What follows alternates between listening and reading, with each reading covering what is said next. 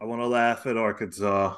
Oh my gosh. Arkansas hired the one guy who they couldn't. There's literally anybody else. You could hire so many people with so many scandals. They could hire John Gruden, and I would have had nobody. I mean, everyone would have been like, "Ooh, that's weird." But I mean, his beef wasn't. He didn't do anything on your watch. They hired the one guy who's You could have hired Mel Tucker. they could have hired, yeah, they could have hired any of these people with any scandals anywhere else and just been like, yeah, we can't speak on that. It wasn't here. We just know the guy that we know and we think he's changed and da da da da. They hired the one guy who's one scandal, which is still top three most hilarious scandals in the history of scandals, because of how the fallout and the press conference and the burn face and the neck brace and the terrible lying. Um, but they hired the one guy that they couldn't hire, the only dude, and not even to be the coach, which is again, people keep hiring this guy to be the offense coordinator. Now I believe that they will let him be the coordinator, but Bobby Petrino is coming on home, and if they really wanted to lean into this, he should do his introduction. He should come in riding on a motorcycle with a student at Oh my an gosh. assistant on his on the back With of a it. blonde graduate assistant Yes, on the with the back. GA on the back, coming in the gym like Tubby Smith did when he drove the motorcycle into the Kentucky game with the leather jacket on. Petrino should do that. That should be his introduction as OC. Oh It gosh. seems like they're just getting him in there to eventually make him the head coach because Sam Pittman was everyone was shocked was not fired. People seem to like him.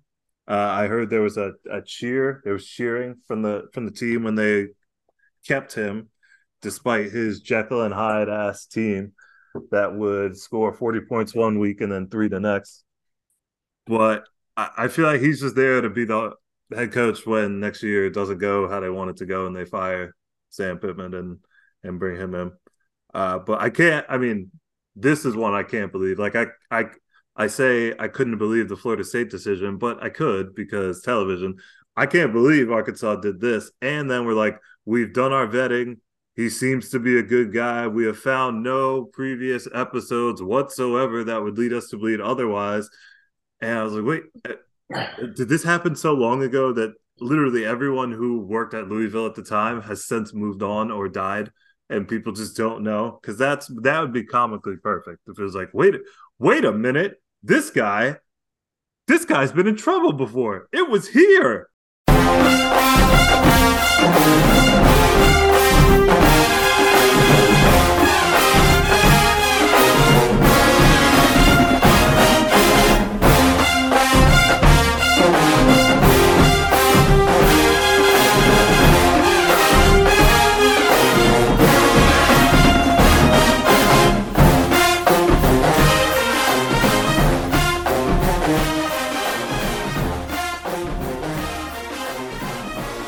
All right, ladies and gentlemen, we're back. College football, SP and Ross's Untitled College Football Podcast. Um, Championship week in the books. It's almost the games. We almost forgot, not we, but you would almost have forgotten that there were a set of games that were played last week because there's very little game breakdown, dissecting commentary about the actual games themselves after what happened on Sunday with the college football playoff committee's decision and the fallout and everything that happened from that. So we'll definitely get to that. We put out our reaction show uh, earlier in the week, so reacted to that as it happened.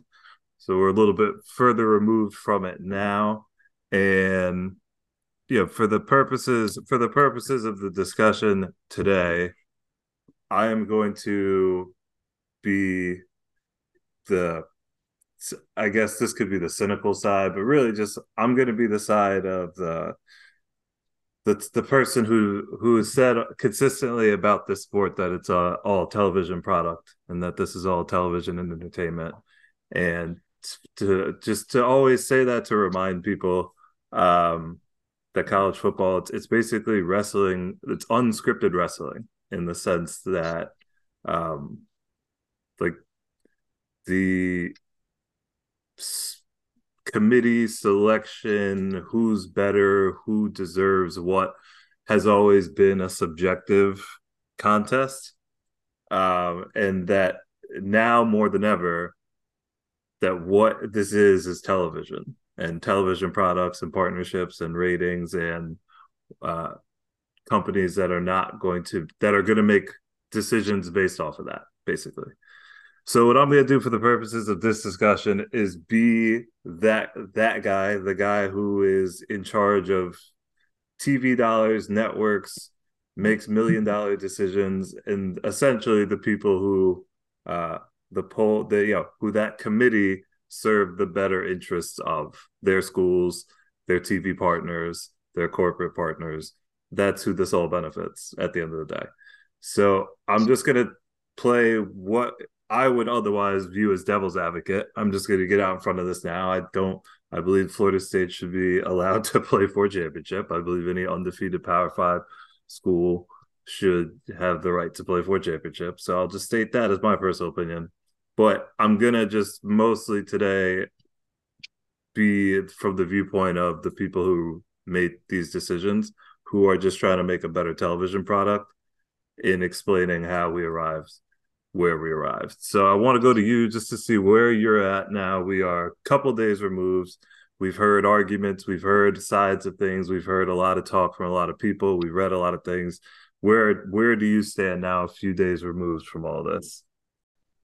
So I generally see myself as someone who's a free thinker. And part of what that means for me is I'm open to have my mind changed, especially when presented with new information. So I'm definitely someone who tries to understand all sides, tries to read all points of view, get all the information to make an informed decision. Mm-hmm.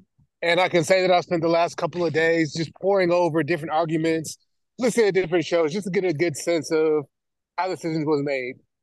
And I can say authentically at this point that I have not heard anything that has made me feel like Florida State should not be a team playing for a national championship this year. I Yeah. think most of the most compelling arguments have been around what could hypothetically happen, but the whole point of this process is that they played games, and we should evaluate what a team has already done up to this point. And for every team that would not have made it, we could say, "Oh, you should have done this." Alabama, you should have beat USF by more. You shouldn't have lost to Texas. Texas shouldn't have lost to Oklahoma. Florida State, we can't say anything other than we wish you didn't break your leg, Jordan Travis. Some of our, to your point about television, some of the most memorable, most compelling sports moments across sports has been when underdogs come in and surprise people. That's why we played the game. And so for all of this talk about how Florida State looked and, their yards per play against Louisville with the third string quarterback, like all that's well and good. This is why we played the game. And I think Florida State being denied the opportunity to prove themselves after they proved themselves the entire year is wrong. Yeah, the television standpoint for me would be less so about the actual result of the game, because we know prognosticating. We just saw this weekend Washington was 9.5 point dogs to Oregon after already beating them once. They beat them again. So prognosticating to an extent, it does have some value, but it also should always just be reminded, or it should be a reminder that lines and what Vegas does is try to get 50-50 action. The number that they put out there is somewhat informed based on the two teams. Obviously, they want to have the result correct, but where a line falls and what that says is less about a team and more so about what the general betting public thinks about the two teams. So Believes. Exactly. I do agree, and I understand the argument that the matchups we've had in the past, however many seasons, we've had what sometimes we would all say, yeah, I think those are the four best teams, or the committee got it right. Some of those years we say that.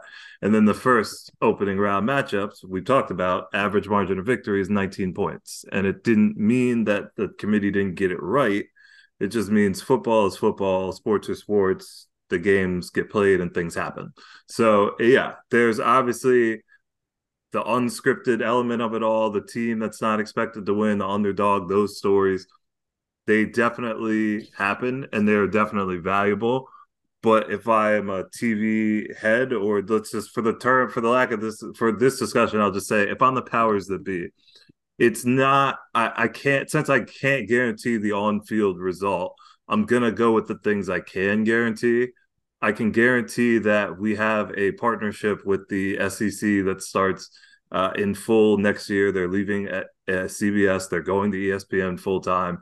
These are the dirty conversations that a lot of people on ESPN wanted not to have. Joey Galloway was like very strongly like, oh my, don't say that, don't say the quiet parts out loud. But there was not going to be a world, again, powers that be, there's not going to be a world where there was no SEC team in my playoff. We were not going to do that. So again, not what I think. This is what the powers that be think. There was going to be an SEC team in there. They used the final piece of the criteria, which was significant injury to players or coaches that would otherwise affect or alter how they feel about the team. That last little criteria that has only been mentioned, I guess, when the Cardale Jones Ohio State year happened, but they got a shot. And I think that team wasn't even undefeated. I think that team had already lost one time, but I guess there Yep. weren't enough undefeated teams. But that just kind of makes it even worse to be like, well, the one time that, two quarterbacks did go down, it was a one-loss team. Granted, again, it wasn't the same situation with two undefeated teams or three undefeated teams rather. But it's just like that. The irony of that kind of sucks. But there was going to be no world where there was not a SEC team in the playoff. So that was always going to happen. It's a market driver, it's a business partnership, it's a brand in and of itself. And whether true or false, because we've talked about the perception versus the reality of what teams and conferences were this year, the perception when it comes to running a television network and the dollars is reality. It doesn't matter that people are wrong when they think the SEC is just a far superior conference if they're going to tune in because they think that. So I have to play off of the fact that it doesn't matter that people are wrong about that. They will tune in for the SEC championship at a higher rate than any of the other championships. They will watch Alabama more than they will watch any of these other teams. And so that, from that standpoint, not even just what the ratings are going to be and how the games are going to go, brand awareness standpoint, Bama, Nick Saban, ESPN, SEC partnership, notable brand storyline, that was going to happen like that. And that is the part that sucks, because it's almost telling Florida State, it didn't matter what you did. You didn't have to play in your ACC championship game. No, the result of that game almost was insignificant because they had already predetermined the winner of Alabama Georgia was going to take one of those spots, and that if Texas, won their game by having a win over Bama, they weren't going to get left out. So it seemed like they had already made that decision, which again, from a competition standpoint, and what I personally believe, it's wrong for the games to not have more like matter most, and then the other things matter. But that is just the television side of this. They were never not going to have an SEC team in here, and we can argue about whether how that should shake out, but that was just always going to be the case. The other thing that I don't think the committee considered is that same team we saw against Louisville, which, by the way, won and shut down a top 10 offense. They were going to have their backup back in 3 weeks by the time they played their bowl game, Mm-hmm. or at least the first bowl game. And so he had his first showing against another rivalry team, Florida, with what, a week prep and preparation for that game. So he's healthy. He has more time to game plan. I think he'll be a better quarterback. I'm talking about the backup now in this next game that's a part of the playoff. You cannot convince me the way that Florida State plays defense and the way Florida State runs the ball that they would not be competitive against one of those teams, especially if we're talking about a Michigan team who, if they can't score, watch out, or a Washington team that they can't stop the run, watch out. So to me, it's not a runaway things get blown out of those games either. And again, that's why we played the game. So I would have still wanted to see that. And again, I'm somewhat biased as a Florida State fan, but you Mm. have to account for that.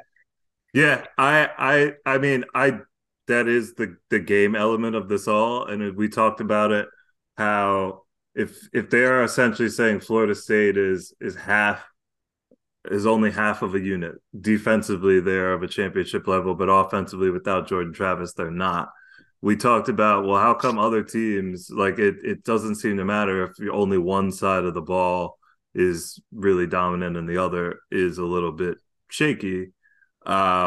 Yeah, where they picked and chose to apply that. I think again, the problem, the the easiest way to defend the committee's decision. Oh, if you're strictly just doing the Florida versus Alabama thing, um, is if they were just asking themselves the very question of Florida State with their second string quarterback versus Michigan, or Alabama as they currently are constructed versus Michigan. And yes, this is the part that drives people crazy, but this is the television show of it all. Which do we think will be a better matchup? I understand that part drives people crazy because now it's hypothetical world. But Right. again, Right. but it's a television show, so when you understand that, and that part might be the thing that like some people can never get over, but it's the reality. And so I just live in the reality. I'm not here to say one or the other. I live in the reality, and the reality is that the college football playoff has and will always be. College football is a sport. It is a television show. It's a television product. It has always been designed so that there is no fair determinant in as there are in other sports of there's a field of 64 or the best six teams get in versus by record or the what there is just no it is not that it is more wrestling where there are just federations and regions all over the place and a couple of the more famous people meet for belts every now and again. They hold the belt for a while and then we do it again next year. And I there is merit and all that. It is a weird amalgamation of merit and television and brand, and it's a whole bunch of stuff. But the television side of this is such that yes, it's going to be what they think, and it's going to also be again. I can't determine the field. The results on the field we don't know. We think this, we think that, but they don't know, which is why I say they have to go with what they know. Alabama brand stronger than Florida State brand. Like that is the tougher pill for people to swallow. But it's why Ohio State is ranked 7 still. It's why Notre Dame will never not be ranked. It's why Penn State's top 10 team all the time. It's just there are certain things that are going to happen because we're not going to make decisions in this business. It's a business that are less money making than others, if that's what they perceive. They could be wrong. They're wrong about a lot of stuff. But if how they arrive at being wrong is based on we're going to pick the stronger brand, we're going to pick the team that draws more eyeballs, that that's the logic that you can't argue with. You can argue with all of their other logic, but you can't argue with Alabama brand stronger. Like they got the perfect for television. We are in Texas, we're in Bama. Okay, we're West Coast with Washington, we're the big national brand Michigan. It's regionally perfect, it's brand perfect. Like I it's a television dream in that sense. And they were more willing to hear from people making the arguments on behalf of Florida State than they were having to hear about, oh, but this is going to be a bad matchup. They're going to have to listen to a month and a half of how bad the Florida State matchup was going to be. And again, we don't know what results are, but that's what it was going to have to be. They were going to have to listen to how bad it was going to be for a month and a half. So they just chose to avoid that. Yeah. And it's cowardice, That's but it is what that's what they did. And if that's the case, then Florida State should have been ranked at 7 or 8 Yeah, coming once in. Jordan Travis went Once down. Jordan Travis went down, they gave them. But my defense for that was they gave them 2 games to see. All right, can we give you the Cardell Jones treatment? Cardell Jones comes in, they score 55 points. Granted, Wisconsin is not Louisville. The Wisconsin of that team that the Ohio State did that against, that whack, Big Ten West or Legends Division, whatever it was back then. That side of that bracket's always terrible. It is not Yep. equivalent to a Louisville team who at that time was I mean, they're still top 15 team. Like the polls still love Louisville despite the 3 losses. The Kentucky loss I thought would knock them back further, didn't. So this Louisville team was not that Wisconsin team. So, not beating them 55-7 or whatever, I get it. Having a little concern about their offense, sure, totally understandable.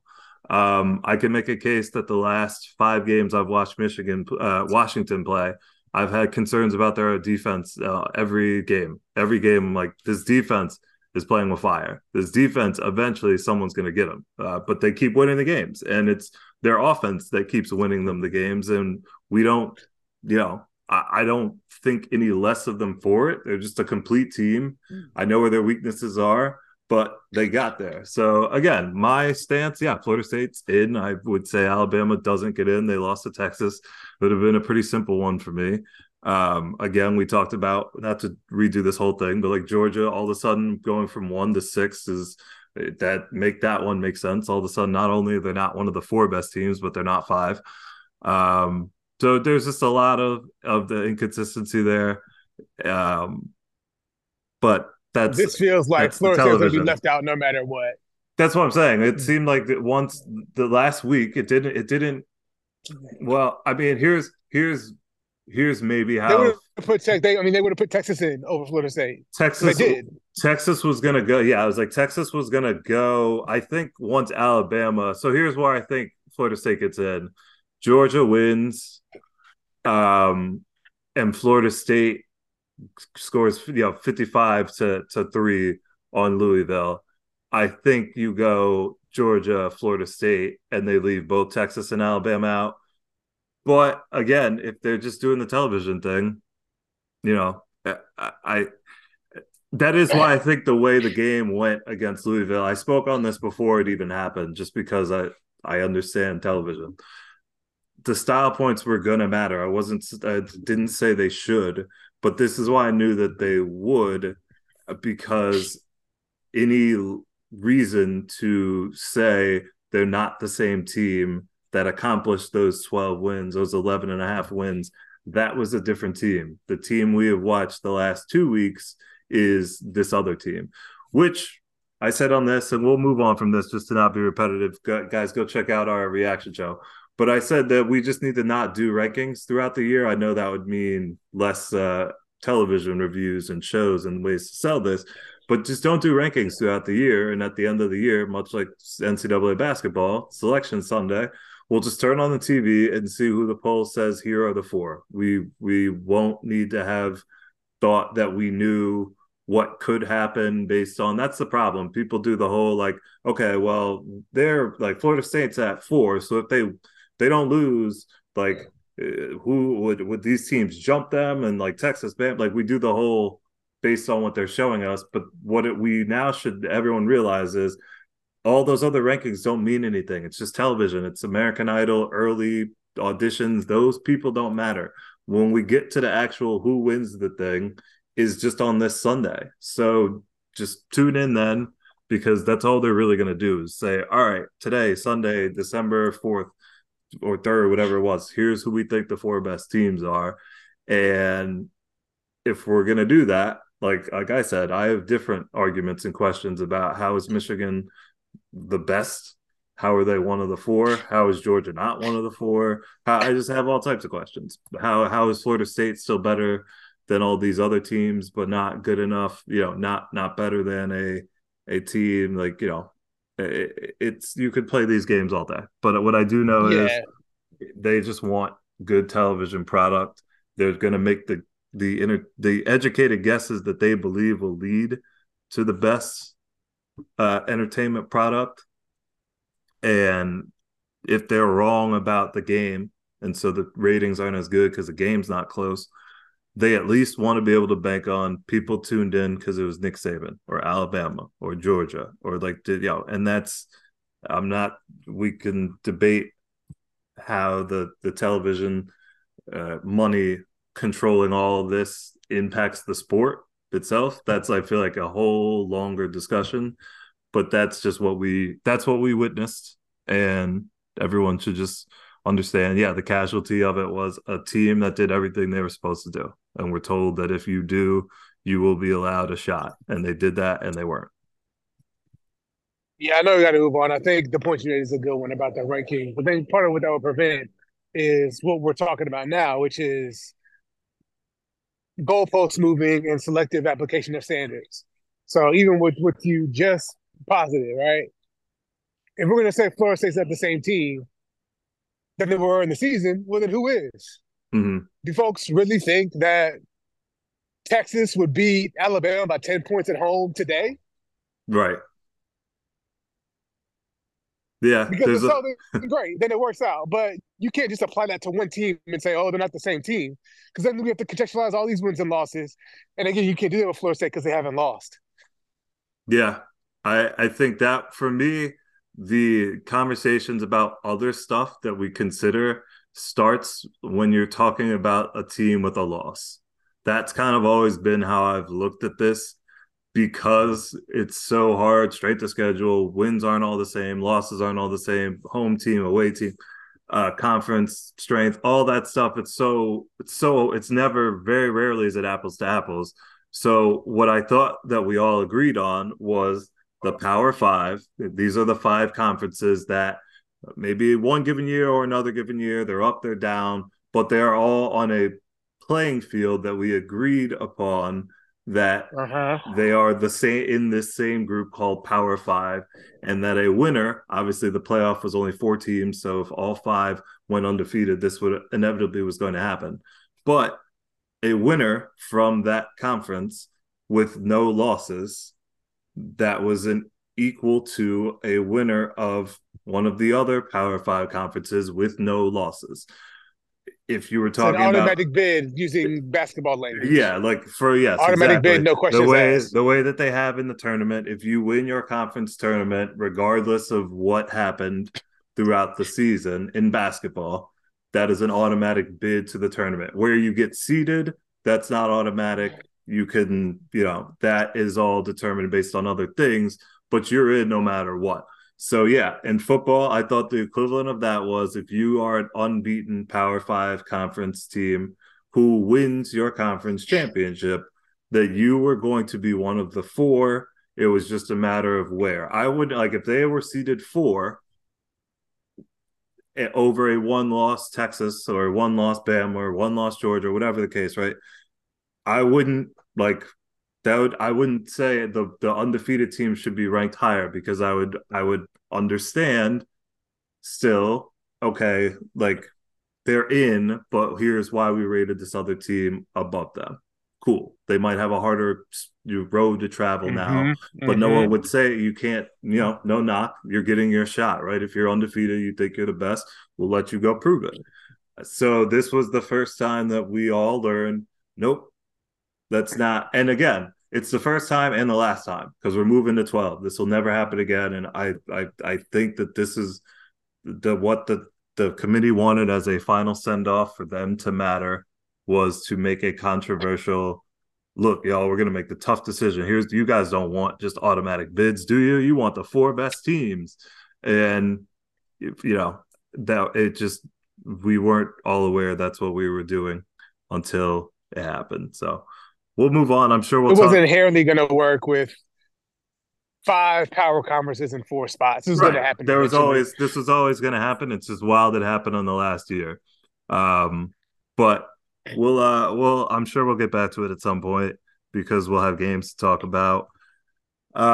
Quick other headlines. Arkansas. I want to laugh at Arkansas.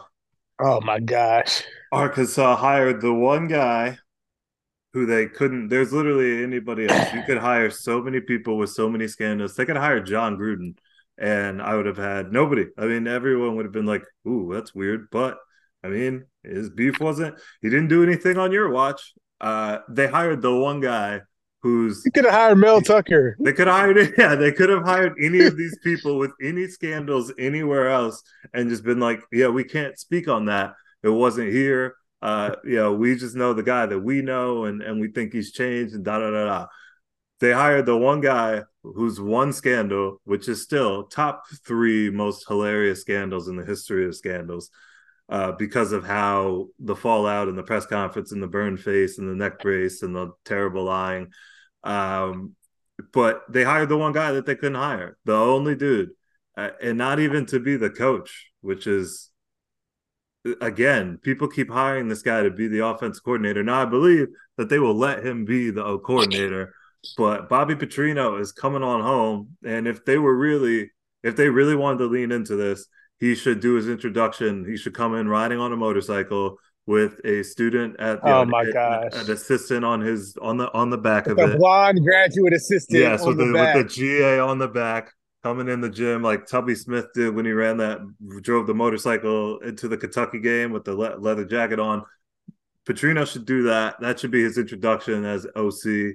Oh It gosh. seems like they're just getting him in there to eventually make him the head coach, because Sam Pittman was, everyone was shocked was not fired. People seem to like him.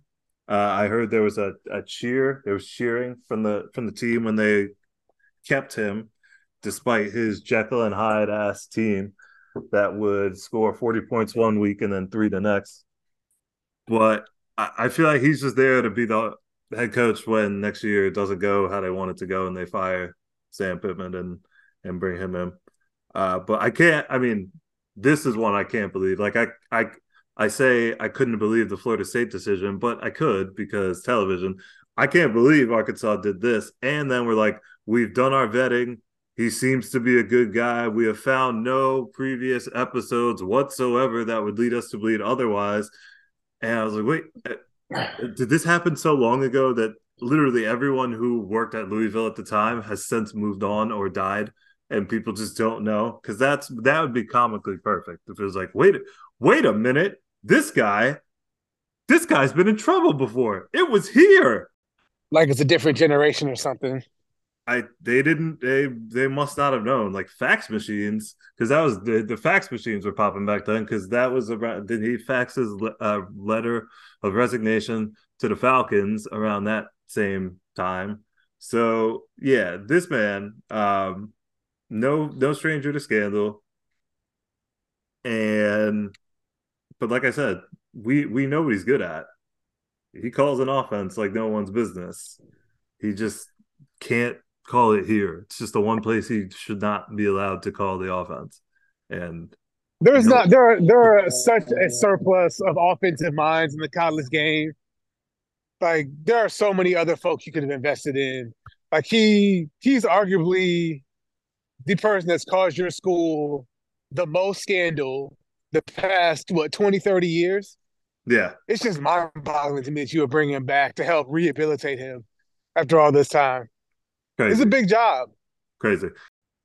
Yeah, it's the retread of college football that we talk about. It's how the pipelines have the same people in them.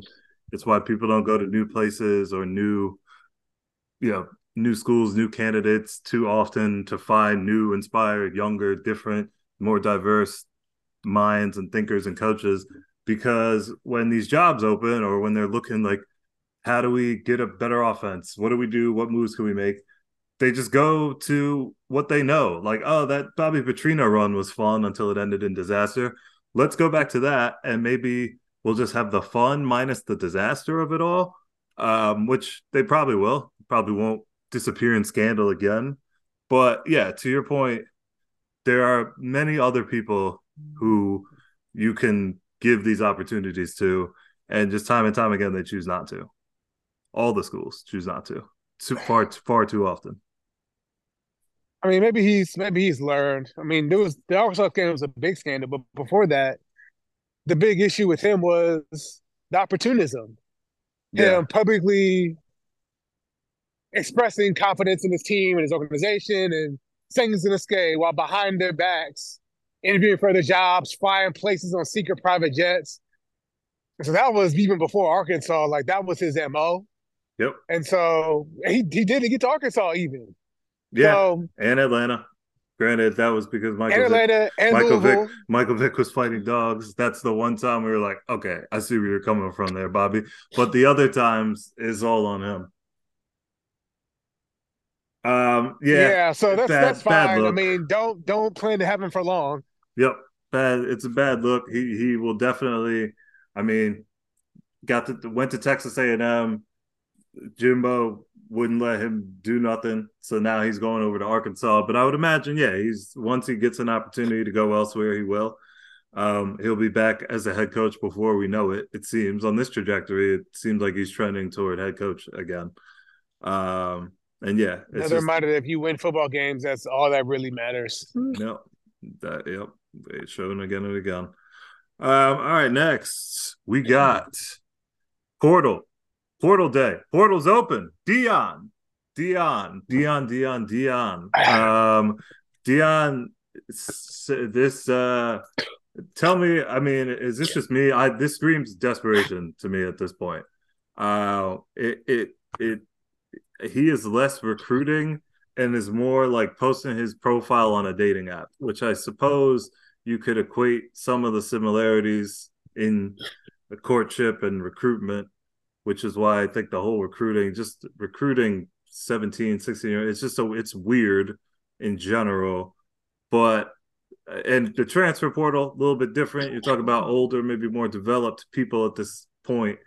But I feel like this approach from Deion is not working. I don't feel that. It's currently not working. We will see what it's very early on in the process, but it is early indications are that the wave of talent that just wants to come play for Deion is not happening like maybe we all thought it would happen, or at least some people thought it would happen. And I'm just wondering again. I'm just wondering like how this is gonna go next year, the year after that. If Deion comes to find, wow, this recruiting thing is hard. It's really hard, especially at Colorado, even for me. Um, I just wonder what this is all gonna kind of look like. And early indications are is this like here's what I'm wondering. Was this a thing that was like hot for a little bit and then once the steam of it cools off, it's like, okay, what are we really what do I really want as a player, as a 4-star, as a 3, whatever. What is going to Colorado get me versus what am I looking for at some of these other places? Like, what is the advantage of a Colorado playing with Deion and those types of things? Like, is it fair to ask, like, what's the pitch now if it isn't just like we're on social media and I'm Deion? Like, what's the pitch beyond that? Oh, I think this is being way overthought. My hot take for today is Deion's about to leave. And maybe not this year, but he's on his way out. That's not Because a how hot else do take. you explain how little effort he's putting into any kind of recruiting strategy? Like they're literally not trying. Like if you're I really invested in recruiting, you'd be building a relationship with coaches, you'd be developing a pipeline, you'd be on the road, visiting schools. He's doing none of the above. here's the visiting schools part.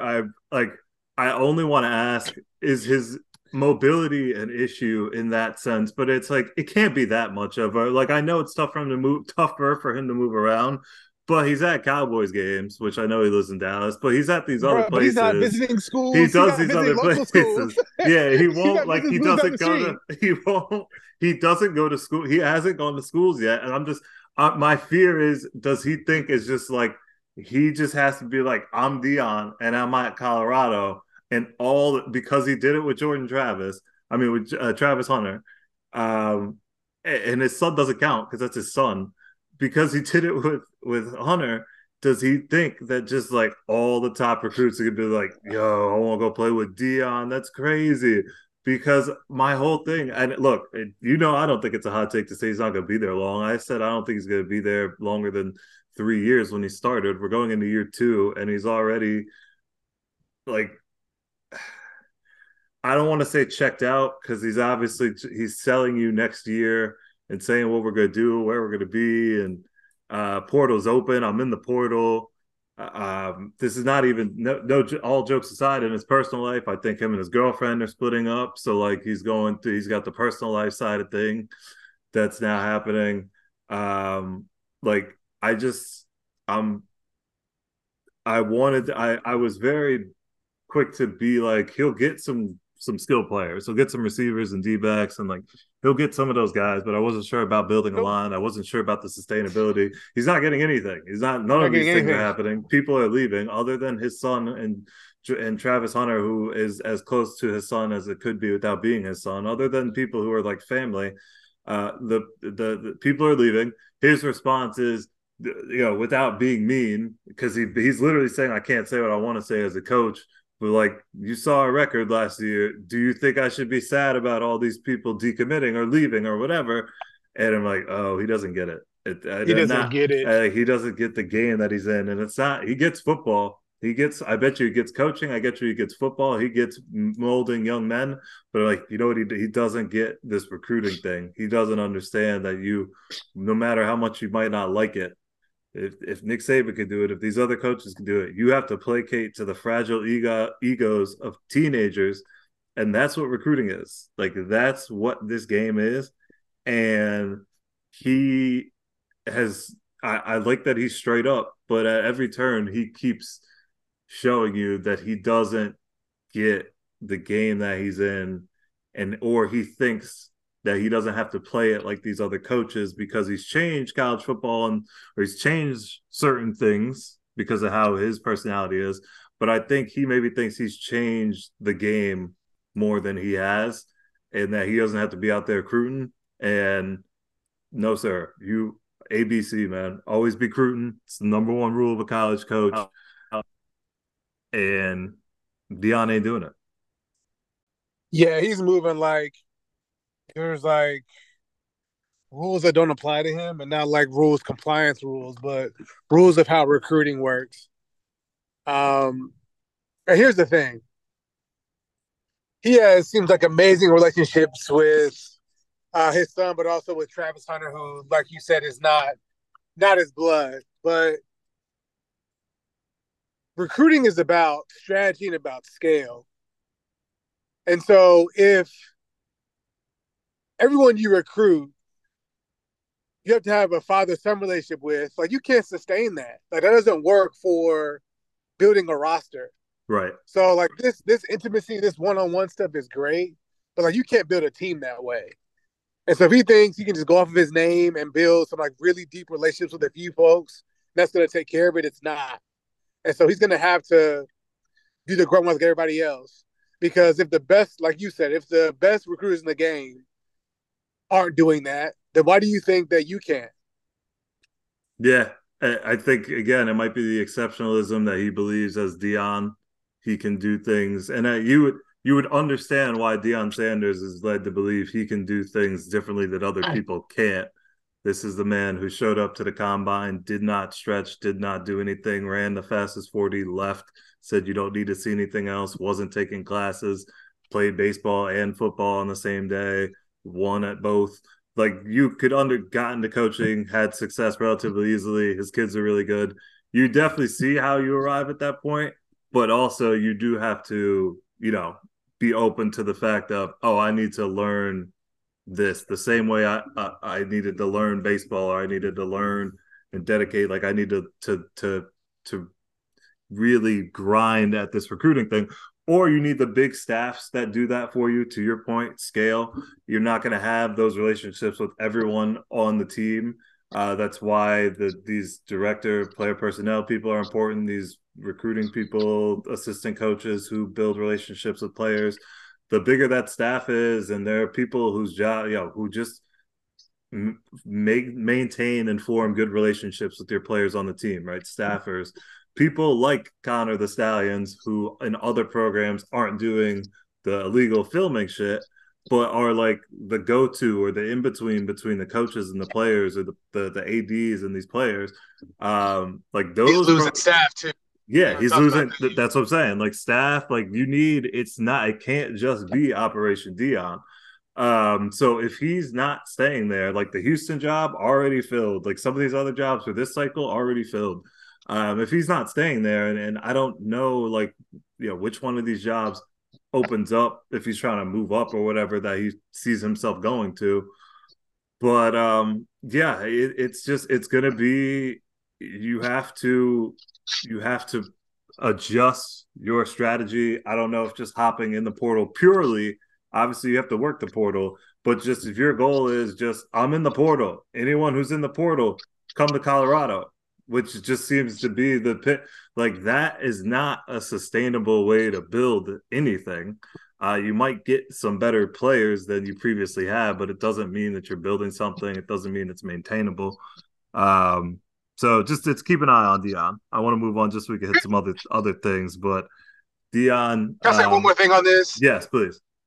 I think this works when you're Penny Hardaway, but like our parents watch Deion play, Mm-hmm. like their peers more or less. Yes, We were in what middle school when Deion was like at the end of his playing career, yeah, maybe high Dion. school, Yeah, I watched Dion. Like definitely was early two aware of him. thousands. What was aware of that the last Cowboy team he was on. But then when he was, I remember him on Washington and Baltimore, kind of at the end of his run. So yeah, we weren't around for the Atlanta, Atlanta 49er kind of Yeah. those days. Yeah, So people know Deion's name, but like these kids who are recruits now were born after 2000. They didn't watch Deion play. right. And increasingly, their parents didn't watch Deion play either. So as this goes on, like you're not really a contemporary anymore. You're becoming an elder. And Mm-hmm. so this whole like I'm Deion Sanders, I don't think that's going to work anymore either because it's really not working now, to be honest. So that's the He, other piece here. I thought about this because I was reading a great article in the Athletic the other day about Damon Stoudemire at Georgia Tech, and I think it's similar with him. Like Damon Stoudemire, I remember Damon Stoudemire vividly, yeah, but like kids who are born in the 2000s, they don't know nothing about Damon Stoudemire. He was yep. retired by the time that they became old enough to watch basketball. So I think that's going to come into play too. Yeah, that's a good call. I think the big pitch before, probably for the last 4 years, Dion were the parents, because he's our parents' age. Like he is, yeah, he embodies cool and swag and all these things, but then you stop and look, you're like, wait a minute, he's 60 years old, or he's about to be. Like he's closer to 60, than 50, I'm pretty sure. But yeah, it bears monitoring the Dion situation, how long, where he goes next, the whole thing. Um, did he just bring Colorado a bunch of money, and then does he just leave them and they got to figure it out from there? I don't know, but it'll be fun. Speaking of which, good segue. Pac-12 mascots just having a party at the championship game out in Vegas was great. The last time they'll all be together, the last Pac-12 game. I saw a Finish comment. strong. I Finish saw, strong. yeah, I saw a comment. Great game of the weekend. I saw a comment on Twitter that was like those mascots. The picture, it was like a high school group of high school seniors who are all going off to a different school next year and won't all be together again the same way. So that was just cool. All right, I got a riddle for you. What do These are all soccer teams, keep in mind. But what do Burnley, Arsenal, Brentford, Everton, Newcastle, Giorena, Valencia, Atletico, Real Madrid, Osuna, Real Sociedad, Genoa, Genoa, Empoli, this is Italian league, Lazio, and Milan, and Francinani.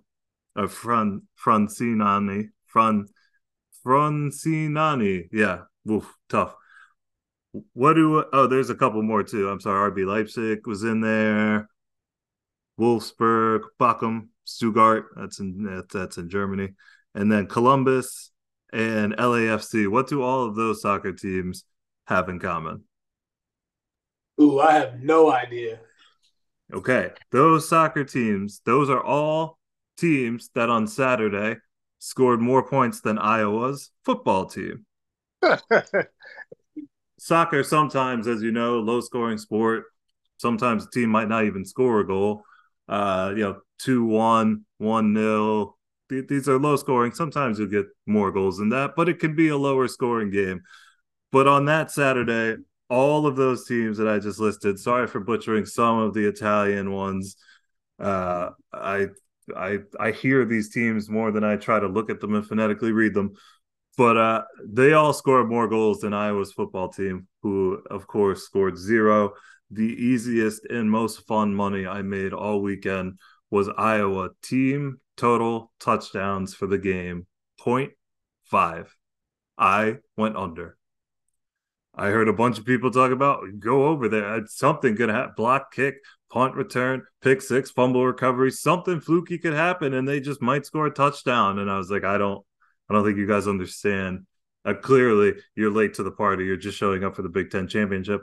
Iowa's goal for this game is actually to punt as much as possible because they know that the best chance of them winning the game is if Michigan has the ball. So it was the easiest money I've made. And it's insane. 0.5. Basically, will this team score a touchdown? No, they won't. Was the easiest bet of the weekend. So get Iowa out of my life forever. I don't know how they're going to do these divisions next year with the Pac-12 teams coming in, but for the love of God, please set it up so that Iowa has to actually play, teams that score points and that they won't be in championship games anymore because this is just ridiculous and it has to stop. They're gonna have a Ohio State, USC, Washington stretch. Yeah, When I watch, yeah. Like just make them go through that, please. Just so it's like, oh, their defense isn't awesome. They might be good, but they're not. We could just hold every team to 14 points. It's just that they do that to the Big Ten West and most of the Big Ten East. That isn't Michigan and Ohio State. Can't wait for that. So Iowa, it was nice while it lasted. Betting the under all year. If you put $100 on the Iowa over, starting I think in week 2 of this season, you would have made something like $2,300. So, I haven't been betting 100 every week, but I bet on their under every week. It's money in the bank every week. Heisman, they got it right. They got finally after this whole season of talking, they got the 4 people that I've been saying that we've been saying all year to New York: Jaden Daniels, Michael Penix, Bo Nix, Marvin Harrison Jr. Those are the only 4 that should be there. Jaden Daniels is a heavy favorite. Apparently, people don't like that he's going to win it. They think he's just hollow stats because his team didn't win, and he was just putting up numbers in games that didn't matter. I couldn't just say you didn't watch the I game. couldn't disagree more. Yeah, I was like, it's okay if you don't watch their games or if you don't watch college football, just say that. But I couldn't disagree more. It's no different to me than the Tim Tebow year. They weren't national champion level. Lamar Jackson and Louisville. I don't remember after that first game they lost to Clemson. I don't remember any of their games mattering after that, but it didn't matter. Johnny Manziel and that team didn't even win the SEC West, let alone play for anything beyond that. But that's not what those seasons were about. They were about incredible individual play at a position for an award. That's what Jaden Daniels has done, so that's why he deserves the award. Pretty simple there. Kings of Florida and Virginia. FSU, you are the Kings of Florida, but you don't get to play for a national championship. I'm sorry. I'm not sure how that works, but that's how that one worked out. Kings of Virginia are Liberty. They finished undefeated. I did call that one early in the season. Not that their schedule was grueling, but going undefeated is undefeated. They're going to play Oregon in the whatever bowl. I don't have it in front of me, but they're 14.5-point dogs. I'll take those points. I'm not gonna sit there and root for Oregon to just grind Liberty into dust like is very willing and possible to happen. I would like to see Liberty give us a show there on New Year's. And people weren't happy with them in the New Year's Six. Said their schedule was too easy. Wanted to see an SMU or Miami of Ohio there. like fair enough. I just feel like again, what are we doing with these undefeated teams? Like why can't an undefeated team just get a shot at something? I don't. Why are we so against letting? This was the year of like I don't think that undefeated team deserves stuff. It's just a weird hill for people to die on this year. But there was a lot of complaining that that shouldn't be Liberty. It should be a an SMU or even though or that any other team with or losses. any other team. I was like all these other arguments. I'm like, just say you don't want to see Liberty play Oregon, but also when the game is mildly entertaining, just it's okay. You can also say, wow, I didn't know Liberty was an entertaining football team because I didn't watch them this year. You could just say that. All right, how much time do you have to go through the games quick? You know, they're just the championship ones. I'll wait for other meeting to start, so as long All as I right. can. Okay. 12 o'clock, we had the American Championship, New Mexico at Liberty, at the aforementioned Liberty. That was a John Wick blood game, just shoot out back and forth, no defense, no one stop anyone, just John Wick style. Shoot them close range, Very entertaining game. proximity, very fun, back and forth. Caden Salter, one of the more fun players in the whole sport.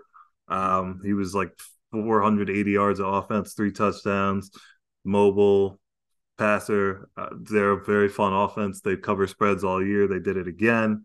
Um, that was one of the best scenes too. Afterwards, that I know it's a weird school. I know Liberty and Jerry Falwell Jr. and all that stuff. It's a weird school, but them flooding the field for the championship, great scene. Happy for that team. Celebration of the year. Caden Salter and his receiver did a 6 paces and draw shootout, and the ref literally walked in between it to like break it up, and they just shot out. They just shot the ref from dueling sides, and I was like, "Oh, ref, no, no." He's like, "Stop, don't."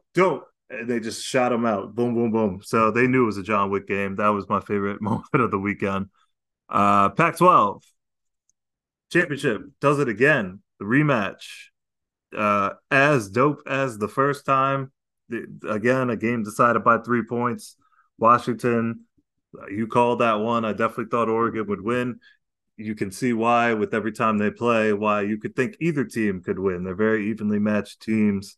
But Michael Penix, Roman Duze, they're just a little bit better than Bo Nix and those group of receivers for Oregon. So Washington gets it done again. That was a color pop nominee. I gave it to another game for the color pop, but those beautiful all purple, all white with the green, great look. But Michael Penix should finish second in the Heisman now. I think he replaces Bo Nix. He should give the trophy to Jaden Daniels from second place. I think that matchup was going to determine that. So you good with Penix in second, Bo Nix third, Harrison fourth?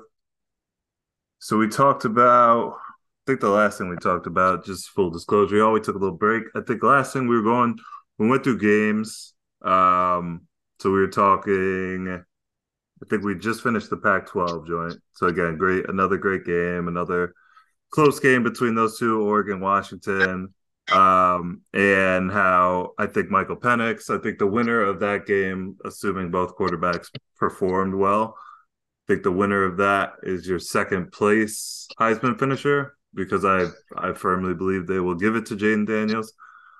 Um, so I think Michael Penix is probably going to be the runner up.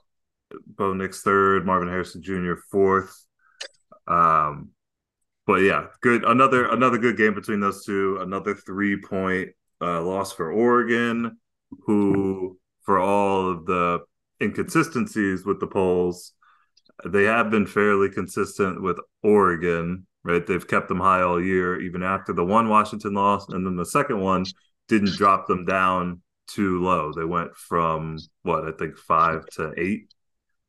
So I guess they respect Oregon, which is they get some things right, and I think still Oregon being one of the 10 best teams is obvious. I would like to see them, like we said, they're playing Liberty. I would have loved to see them have to play a Georgia, Ohio State, or Florida, even a Florida State, just to see kind of stylistically what those matchups look like. But Liberty, Oregon, we'll see how that one looks. I'm curious to see too how much the opponents are going to dictate who opts out. Yeah, there's a lot we didn't talk about it when we were talking about Florida State, but the ramifications of them not making the playoff had a domino effect for a bunch of ACC schools and bowl games and conference and these bowls that have affiliations with certain conferences, and there are certain stipulations about like there can't be rematches or can't be there's just like there are parameters under who can play in which bowls and which conferences are affiliated with which. And a lot of the directors of these bowls, like it affected 20 other teams because Yeah, of Florida State essentially moving out of that four. It just kind of bumps everyone down, and so there were a bunch of directors who like were assuming who they would send their invitations to that had to alter their plans because the Florida State thing kind of had a domino effect. So there will be some interesting matchups and some interesting fallout that I was reading about that. And it just kind of further, there's another just L for the ACC in terms of this, them not making the playoff already kind of feels like a shot at the conference. And now, furthermore, just sort of the I don't want to say disorganization, but the rest of the ACC not being prepared to campaign for certain bowls or like it was a shock for everyone, and so there's going to be some interesting bowl matchups or teams playing in interesting places now because of this, including Notre Dame. What did Notre Dame go to the Sun Bowl? Like that was as a result of all of this craziness. So yeah, it was a lot of dominoes still falling from that decision there. yeah, yeah, And we talked about the money too and stuff. So just like you see the impact that this stuff has. All right, Big 12 championship game. This one was one of the first those games we talked about before. That was the Friday slate. So Saturday kicked off high noon with Texas whooping ass against Oklahoma State. Never was close. Never was in doubt. I feel like we said this, or you said this. Like Texas was there were assignments this weekend. Texas understood what their assignment was, which is win and win big, and it would leave the committee with a tough decision. They did that. Um, and I think by the time it was 3:30, Texas was in. I think the word was kind of at that point it was going to come down to Georgia, Bam. Honestly, at that point it was going to come down between Georgia and Bama. I think the committee had made their decision already, like we said, that it didn't matter what Florida State did in the championship game. They were going with the winner of Georgia, Florida, especially once Texas did what they did. yeah. I don't see any other way to interpret it, but yeah, Texas did what they were supposed to do to close out the season. Um, it beat a three-win or three-loss Oklahoma State team that have some really, really bad losses on their resume as well. But they were ranked and they won, so they have a ring. Yeah, and I think it was at that point that if we were talking the four, if I were just saying who were the four best teams, it would be hard to say Texas wasn't one of them at that point, right? They had lost once to a good Oklahoma team, right? It's not like Oklahoma's bad. Close game, rivalry game, neutral site. They lost that one game. They had probably the most impressive win on the board at Alabama, double digits. I just felt like after that game, whether the committee was going to do deserving or best team, Texas was going to have that checked off. Like whichever way the committee wanted to go, they had the Bama win, they had their championship. I think Texas was the safest team because of that. Especially the head-to-head Bama win, I think was the thing for me that I was like, they're not going to leave them out. So, like you Yeah, said, Texas did what they needed to do. and on the flip side, I think in normal years you also wouldn't have a team that lost by double digits at home to be in the contention either. But Yeah, Alabama. yeah, and it was the non-conference element of it all, which really, like, usually, yeah, if Alabama gets the one loss Uh, Prior to the SEC championship, typically it's an in-conference loss because they haven't been beaten by not a conference team in quite some time. I think. So yeah, that was big implications in that one. Not really the most fun game, but it showed like Texas. I think it showed if you were if this was a case to make four best teams, they certainly there's very little that you could watch about that game and kind of question them for. Let you know too just how the margins matter. Like, man, Alabama is one stop away in the USF game from Mm-hmm. having two losses. Mm-hmm. They're one fourth and 19, not conversion away from losing to Auburn. Mm-hmm. Texas has three or four of those as well. Just struggled against some average teams, gave up Yep. huge leads. Yep. So yeah, I All of mean, a them, win is all the a win, but teams. it's yeah. We talked about Washington. The Arizona State game was an unexplainable game. Like the offense just didn't show up. Type of game. They had one of those other kind of close call. Like everyone had the close calls, which is all the more frustrating for a Florida State team. That's like we didn't, but okay. I mean they had close calls, but they won them. Right, that was the difference. They learn through wins and not losses or close Right, calls. Yeah, which we always thought that was the way to do it. Everyone's gonna have those close calls, but if you win them, you're fine. That was always our kind of motto. Mountain West Championship game, Boise State balled out. Boise State has been, I think, finally, ever since I called them out for like what's going on, they've trended upward. Taylor Green, the quarterback that they went to, is a supreme athlete. So they made the full-time quarterback change. A little found bit the more coaching than process too. yeah, exactly. A little bit more than halfway through the season, I think. And yeah, Taylor Green, not a pure passer, but a freak athlete. One of the most athletic people on the field almost in a game. Um, I think he's a name that they're talking about transfer portal. If he doesn't stay at Boise, he's one of those quarterbacks to just keep an eye on. Super big, you know, big body, can run, can throw, deep ball thrower. So they've been trending up. UNLV has kind of been sliding Reminds me of downward. Desmond Ritter with his like long strides and Yeah, he's got the size to him for mentality. sure. So he's a name to keep an eye on whether he stays at Boise or not. But they were playing really well. UNLV came in limping a little bit. I did pick UNLV because they were the home team, but Boise State got nice and comfortable. It didn't seem to matter there. Good win for them. They are still, even in a down year, I feel still look at them as like the standard for the group of five kind of programs that can build sustainable winning, win their conference, beat teams in bowl games. Like Boise State is still very much a standard for that. So shout out to them. SEC, Yeah. Georgia, Bama, big game. Before the game, I wrote that what Texas did made I thought that would made Bama like ineligible. Georgia could get in with the win, but I figured Bama, if even if they won, I at this time was still thinking, yeah, Florida State, if they win, they're going to get in, and Texas will get that last spot. So that's what I thought before the game. They did a nice little tribute. Keith Jackson passed the torch to Vern Lundquist. Um, they were just doing kind of a goodbye to the SEC on CBS. This was the final game on CBS, which definitely some nostalgia there. That was definitely our childhood is the 3:30 SEC game, whether it was Keith Jackson or Vern Lundquist. Like that's just always been the game of the week for the most part. Those Uh-huh. SEC 3:30 games almost always is one of the best games that week. So it's the last time we're getting that. And like I said, ESPN did a great job welcoming their new full time partner by hooking them up with a playoff appearance a year early. So just giving them like that early access. But yeah, no, that was, I mean, it was a good game.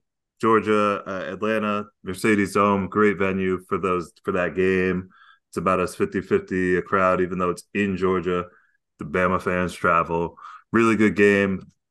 The decider was a turnover was basically the game that made the difference or the thing that made the difference. The game came down to a turnover, 3 point game at the end of which I was I could have conceived of a world where Georgia stayed in the playoff still because they just weren't going to fall as far and wouldn't be punished as much for a SEC championship loss. But again, that's not how this went. And they are the sixth best team now. So there are five teams better than them. Before the game, there were none. It's a hell of a swing.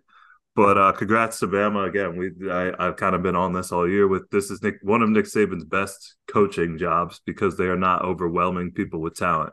They had to find those wins in the margins. They had to outcoach teams. They had to, they got better throughout the year. Jalen Monroe gets more comfortable in the offense. Tommy Rees starts to call the game more for his strengths. I think that the team in general, defense got better throughout the year. So they peaked at the right time. I can't. We can have our gripes with how the playoff broke out, but I can't blame. Yeah, I wouldn't look at Bama and say they are undeserving. I would just say they are slightly less deserving, maybe in another world. But you definitely have to give them props. They beat the number one team. Their one loss is to the number three team, and they won the championship for the SEC. So they deserve the credit for that, regardless of what the playoff committee did. Yeah, I mean they beat the number one team. They also, I mean, they let Georgia back, but they looked like the better team most of the game. Yeah, they did. If you can make a case that Alabama is right now. I know Texas had the head-to-head 2 months ago. You can make the case right now Alabama is the best team in the country, or at least has been playing the best One of the teams you football. least want to play. Correct. That's for sure. We saw Michigan. We saw Michigan's reaction to having to play them. I feel like that would be a lot of teams. I feel like maybe Texas wouldn't have that reaction because they beat them already.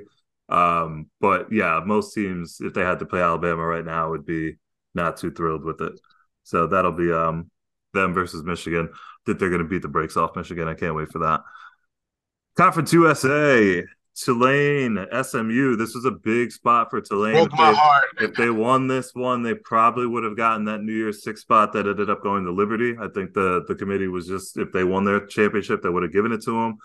SMU pulled the upset. They actually kind of dominated them. SMU has been, this is another example of a team trending up at the right time. They have been with a backup quarterback. Yeah. They had been going this way. They fought their way up. There was a three-way tie that last day of the season between UTSA and Tulane and SMU. Tulane beat UTSA. SMU beat Navy to get their shot, and they got the W. So SMU, good year, really good year for them. Way to win a title, especially as they join the ACC now. The weirdest thing. We have an ACC SMU. They could legitimately be up there, behind Florida State. When you look at the SEC, there's no reason why SMU can't be that next tier of teams fighting for an ACC championship next year. So that'll be fun to watch. Yeah, I'm here for it for sure. Yeah, really good game. But the win by SMU got Liberty that New Year's Six spot. SMU did not get it, which I get. They kind of came at the end. They were trending up at the end. We can't dismiss some of their losses or what we had seen before, but they'll be a dangerous team. I don't remember who they're playing in the bowl circuit here, but Sunbelts, the fraudulent App State team. Not that they're fraudulent, but that should be JMU's side of the bracket. They played Troy. Troy stomped them out. Troy's a really good team. Troy's coach, his name is John Summerall is being mentioned in some of these openings. Yep. They've been. Hopefully Tulane gets him. Yeah, because now Willie Fritz left Tulane, so Tulane's got that opening. They've been a good Sun Belt program for quite some time. So this. Sorry, what you just was redundant. I got to correct you. All the Sun Belt programs are elite. Yeah, what you said was redundant. All the Sun Belt teams are elite. Every Sun Belt team. They're playing Duke in the bowl game. They're 4.5 favorites. I'm gonna probably take Troy. especially no Riley Leonard. But yeah, I got no problem with Troy. I'm actually glad Troy won it because I would not have recognized an App State Sun Belt champ because JMU. I know they beat JMU head to head, but they did not win the conference. If JMU wasn't banned from playing in their own championship, that would have been JMU and Troy. So I'm glad Troy won. Final game of that window, we got FAMU at Prairie View for the SWAC championship. FAMU has Shout out to the Rattlers. only lost once this year. They got the victory. That was actually my color pop game of the week because their orange is just even nicer orange than the Miami orange, better than Clemson. It's a beautiful orange. Then Prairie View's got the gold and purple. Really, really beautiful colors there. Coach Willie Simmons for FAMU. I think this is like his sixth, maybe seventh year, has done an outstanding job with that program. They are playing Howard in the Celebration Bowl on the 16th. 2 weeks from now. Celebration Bowl, they're 3.5-point favorites. I think they will get that done. Howard's had a good season, or at least a surprising season, but FAMU's been, if not the best, one of the best HBCUs the last 3 to 4 seasons now. So shout out to Coach Willie Simmons and that program and the SWAC champs, FAMU Rattlers. Look Shout out out to for Howard, them. too. Howard's really Yeah, struggled as a no, football program yes, past like 10, 15 years. So the fact that yeah, they're in this bowl is a huge coup for them as well. big for them. They finished 6-5. I don't know the last time they had a winning season. I'll tell you when I was in school. So between 2007 and 10, when I played over at Catholic in DC, there was my sophomore year. We still contend that we were the best school. We went 10-1, or 10-2, or yeah, 10-2. We contend that we were the best school in DC that year on any level. We would have played Howard. We would have played Georgetown. We would have played American. American didn't even have a team. I don't think Gallaudet. American has a football Yeah, team. they didn't have a team. We would have played it. We were willing to take on all challengers that year. And I remember Howard was like, we almost did get to scrimmage or like play them, and because I think they won one game that year. Georgetown had maybe won a game. There wasn't a lot of strong football teams in DC, and we were good. And as a D3 school, we were like, yeah, we'll take on any of these schools. But Howard going Had to six and play, had to five. play DeMatha. Yeah, I mean, there's honestly there are probably some high schools, the Good Counsel, DeMatha, Gonzaga, like a lot of the guys who were on our team went to some of those schools, and yeah, there were years where those scrimmages wouldn't have been as big a blowout on our end as you might think because they had plenty of college players on those teams. But yeah, Howard 6-5 Gallaudet, Celebration Bowl. Gallaudet, we did good play them. program. We did play them not that year, but yeah, Gallaudet, good program. That year we felt good though. 2010 Catholic Cardinals would have taken on any of the 2010 Washington D.C. teams. I'll stand on that. But Howard 6-5, Including the Redskins. we would have got them out. RG3 hadn't even showed up yet.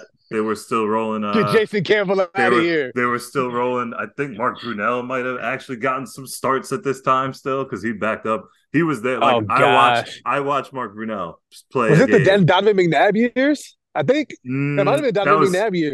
Was that after? That was after RG3. He was there when we were in school, I think. He definitely was because he came after RG3's RG3. rookie year was the year after we graduated because his RG3's first start was against the Saints, and I was in New Orleans. Yeah. So I always remember that. Yeah, we were already gone. That was so before then, because I went to that game. I went to the game where he tore his knee up against Elodie Naha, that play the Ravens game before the postseason. So I was still in DC. That was it was bad times. The only good team in DC when I was in college were the Capitals. Go Ovechkin. So yeah, Howard Celebration Bowl. They big game for them. Big season. Shout out Howard. Last two games, I got no notes. The Big Ten championship game was awful. That was just a punt contest between Michigan and Iowa. Iowa loves punting. Their best player is probably because Cooper DeJean didn't play. Their best player is no joke. Their punter. He's one of the best players in the nation. He has to be. Yeah, I mean, have a chance otherwise. He's going pro. He'll be one of the best punters in the league. But like that, with no Cooper DeJean, quite literally their best player is their punter. So they did what they wanted to do, which was punt it really, really well. They did that. And then the ACC Louisville game, again, really not a great game, neither one. Defensively, you wouldn't know. Like the difference between those two games was Louisville hasn't it has shown that they can be an explosive offense, and Florida State stopped that. Uh, Iowa, we all know, has no propensity to score points. They actually would prefer not to score. So watching what Michigan did was more so like, why is this game? I know it wasn't, but it's like, why is this game close by Iowa standards? When it was 10-0 at the half or 17-0, like that's a close game because Iowa's not going to score any points. So the closer you are to zero, the better they're doing. So I watched that game and I really was rooting for Michigan to fall in the standings despite the win, just because it was going to get less respect than what Washington did or Texas or Alabama. But that's not how it went. They said, Michigan, you're the best. Georgia, you're the sixth best. Florida State, thanks for playing. So that's how the night wrapped up. Game of the day was the Pac-12 championship. I would give it to. I mean the Liberty New Mexico game was fun as hell. But if you like defense, that was probably a tough one to watch. I think Washington, Oregon gave you a Yeah. little bit of offense, a little bit of defense, a little bit of just better quality of play. Honestly, I would take a third matchup of those two teams just because Yeah, I those are really good the games. style of how they play. It's fun, but football. Both quarterbacks are elite level. Receivers making plays. It's just I like watching those two teams play. So I would have not had a problem with if we somehow got a third round of that. But yeah, that was my game of the day. Performance of the day. Give me Caden Salter. I talked about him. Liberty. He was 20 for 25 for 319 yards and two touchdowns in the air, 12 carries for 165 yards and a touchdown. So what is that, like 484 yards of offense, if my math is right, somewhere in that range, and three Woo. touchdowns. Yeah, he had a day. So he had a championship day. And previewing next week, we Shout out to got Kamani Vito as well, running back for Troy. yeah, 26 carries, 233 yards. Just like put Troy on his back. they are a rushing attack nightmare over at Troy. I think they're one of the leading. I know Liberty is one of the nation's leading rushers. I think Troy is pretty high up there too. Teams that'll just run the ball on you. Yeah, 26 carries, 230 plus yards, five touchdowns. Yeah, that's beastly. I know they ended up winning. It was like 48 to 20 something too. They pulled away. Mm-hmm. Um, so shout out to those guys. Championship Saturday Ballers previewing next week. It's FCS time. They take center stage this time of year. So my preview for game of the week, give me North Dakota versus South Dakota. North Dakota, of course, the home of Carson Wentz and Trey Lance, and they've been the FCS powerhouse for quite some time. However, South Dakota had the better year this year. They've been infringing on the Bisons. That's the North Dakota one. South Dakota's the Jackrabbits. They've been infringing on their territory. South Dakota's trying to make a name for themselves. They're not the North Dakota's not the only Dakota anymore. So that is my game of the week when those two play. It's a big, big deal for obviously that region of the country. Uh, we got the sleeper game of the week. Give me Furman at Montana. That's Friday night. Montana is also one of these FCS powerhouses. They've had a really good year. They lost one game so far all year. They're 11-1. They are. If I had to pick a team to win it all, I would pick Montana. Either Montana or South Dakota State. They are my pick to win the FCS. So keep an eye on that game Friday night. But of course, the environment game, Army versus Navy, Army Army Navy. Navy week. Thank you for your service. Salute the troops week. Beautiful, beautiful backdrop. I think they're playing in Philly again at the link halfway between or roughly halfway between New York and Annapolis, the two bases.